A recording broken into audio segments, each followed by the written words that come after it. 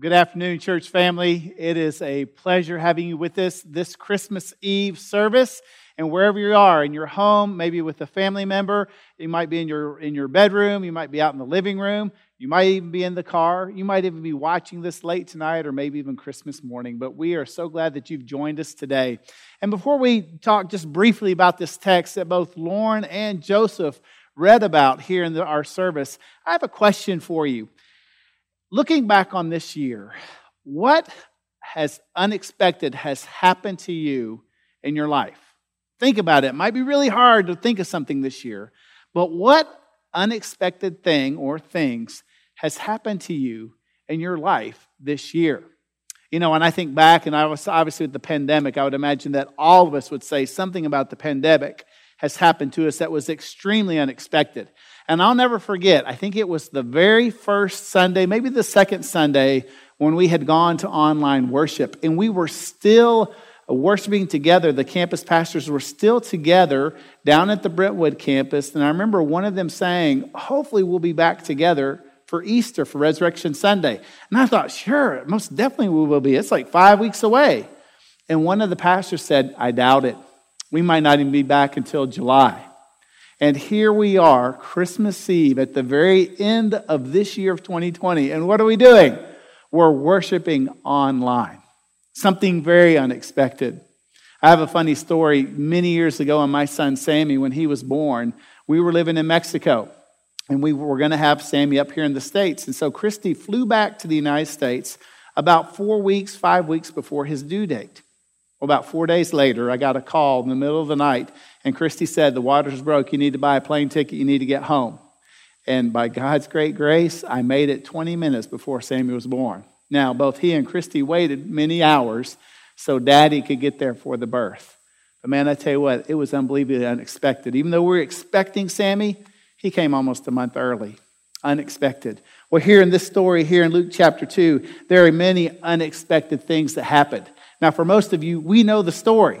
The angel Gabriel came to Mary, told her that she is going to be pregnant with God's Son, that the Holy Spirit would overshadow her, and that she would miraculously conceive. He then showed up in a dream to Joseph and told Joseph everything that would happen. Well, 9 months later, we find them here in Bethlehem, because the emperor of Rome, Caesar Augustus, had declared a decree, a census, where everyone had to go back to their hometown and to register. Now, that was for tax purposes, probably.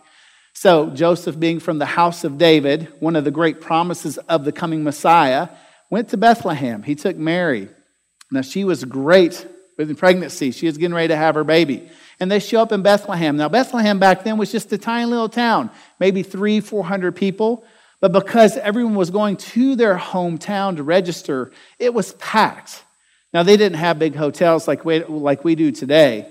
So there are numerous visitors staying with people, probably extended family members, maybe old family friends, staying in their guest home, not guest house, but in their home, maybe a guest room, maybe in the living room, the kitchen.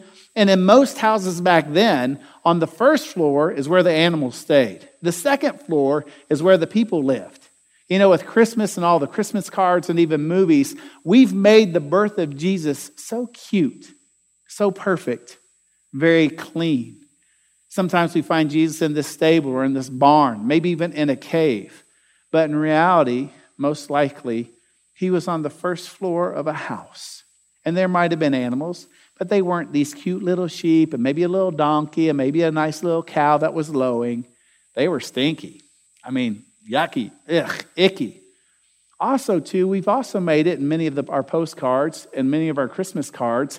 There's Mary, there's Joseph, there's Jesus. And that's it.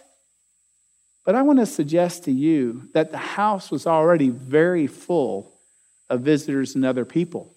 And here you have this 9-month pregnant woman getting ready to have birth. I asked the question, how many people stepped in to help? I can imagine there might have been dozens of people all around, kind of watching the birth, waiting on the birth, seeing what was going to happen.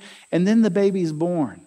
And what happens, as Lauren read to us, the angels, they announced that an angel showed up to who? The king, the queen, the princes, the high priest, the religious leaders? No, to these shepherds out in the field. And it says that there was a multitude of angels, and they sang, "Glory to God in the highest, and peace on earth to whom God's favor rests. And the angel told them that they would go into Bethlehem and they would find a baby lying in a manger.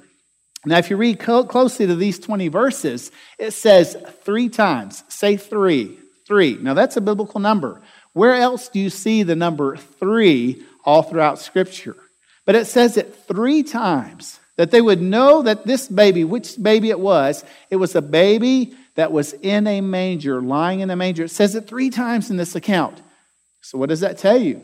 There might have been many babies lying around in Bethlehem that night. I'm not saying they all were born that day.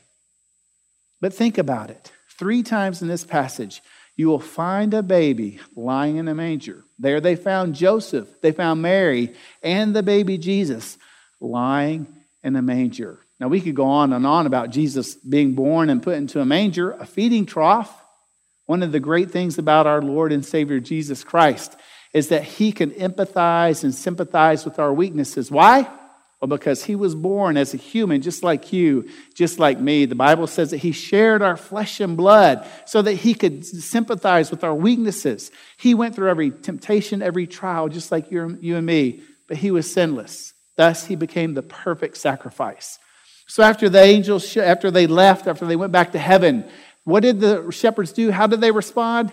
They hurried, they obeyed with haste to go find Jesus. And when they got to Bethlehem, there they found Mary, they found Joseph and the baby Jesus. And it says, what did it say? It says, he was lying in the manger. After seeing them, they reported the message that they were told about this child. You see, it wasn't just Mary and Joseph there. It wasn't just the baby Jesus and a few shepherds. I can imagine there were another dozen people in that house. Maybe there were people standing outside the house. But the shepherds began to share with others what had happened to them out in the fields with all these angels. If you've been paying attention to the Gospel of Luke as we've been going to the past 4 weeks, this is the 4th time that angels have appeared and that angels have spoken to humans. And it says here in verse 18, and all who heard it were amazed at what the shepherds said to them. You see, this is all about Jesus. And I know that as we look back and we reflect on 2020, and we've said this numerous times, all of us, myself included, we're ready for 2021. But I want to encourage you as you reflect back on this year of 2020, how has God spoken to you? How has God worked in your life this year? What has he done? I shared this at the beginning of the pandemic, and I've shared it many times, and I'll continue because I truly believe it's from the Lord. The Lord is shaking the nations, and he's doing so to draw all men and women, all people to the desire of nations, who is Jesus Christ himself. And as he shook Bethlehem, as he shook these shepherds, as these angels showed up, and as these shepherds hurried with haste, they did not disobey the angels, but they obeyed the angels. And they came and they found Jesus and they worshiped him. And then they told everyone all around what had happened. And then it says here in verse 19, but Mary was treasuring up all these things in her heart and meditating on them. The shepherds returned, glorifying and praising God for all the things that they had seen and heard, which were just as they had been told. There are so many things that we can pull out of this passage. The first one is this: God in his great sovereignty works in and through the actions and decisions of humans.